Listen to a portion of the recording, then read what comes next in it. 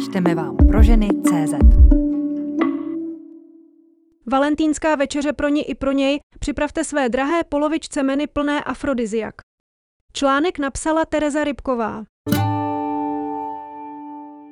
Svátek svatého Valentína je ideální příležitostí k oslavě lásky a vášně. Co byste mohli udělat, aby byl valentýnský večer ještě výjimečnější? Připravit menu plné afrodiziak, které povzbudí váš apetit na lásku i vynikající pokrmy. Zjistěte, jaké potraviny můžete zařadit do svého valentýnského menu.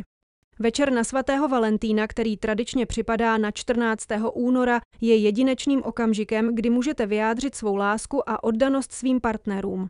A co by mohlo být romantičtější, než připravit pro svou drahou polovičku nezapomenutelný gastronomický zážitek? Kromě kvalitního jídla a lahodných nápojů můžete přidat do menu i potraviny, které jsou známé svými afrodiziakálními účinky. Ale co to vlastně znamená, že je potravina afrodiziakum? Afrodiziaka jsou látky, potraviny nebo nápoje, které mají za úkol povzbudit touhu a zlepšit erotické chvilky.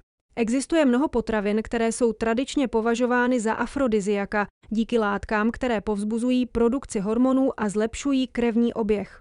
Mezi ně patří například avokádo, obsahuje vitamín E, díky kterému se zvyšuje produkce hormonu testosteronu u mužů.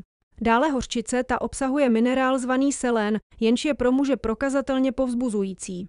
Pro ženy je afrodiziakální potravina třeba čokoláda. Obsahuje fenyltylamín, látku stimulující mozkové buňky, které uvolňují endorfiny, takzvané hormony štěstí. Dalšími chuť na sex vzbuzujícími potravinami pro ženy jsou například ostružiny bohaté na vitamin C a antioxidanty. Také podporují produkci estrogenů a tím zvyšují chtíč. Mezi další afrodiziaka patří pistácie, brokolice, losos, čili banán, šalvěj a mandle. Pojďte si připravit menu plné lásky a užijte si svátek zamilovaných. Servírujte však raději menší porce, aby po tak výtečném jídle neskončila valentýnská noc dřív, než opravdu začne.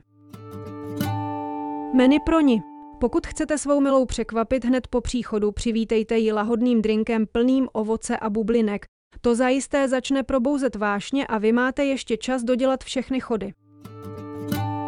Menu pro něj. Chcete svého partnera pořádně rozpálit? Nenápadně mu vpašujte do každého pokrmu trošku chili. Samozřejmě jen pokud je milovníkem vás a pikantního. Přemíra pálivých papriček by mu ale také nemusela udělat dobře, takže jen malou špetku do polévky a další do hlavního chodu. Článek pro audio připravila Zuzana Prima, přečetla robotka Sylvie.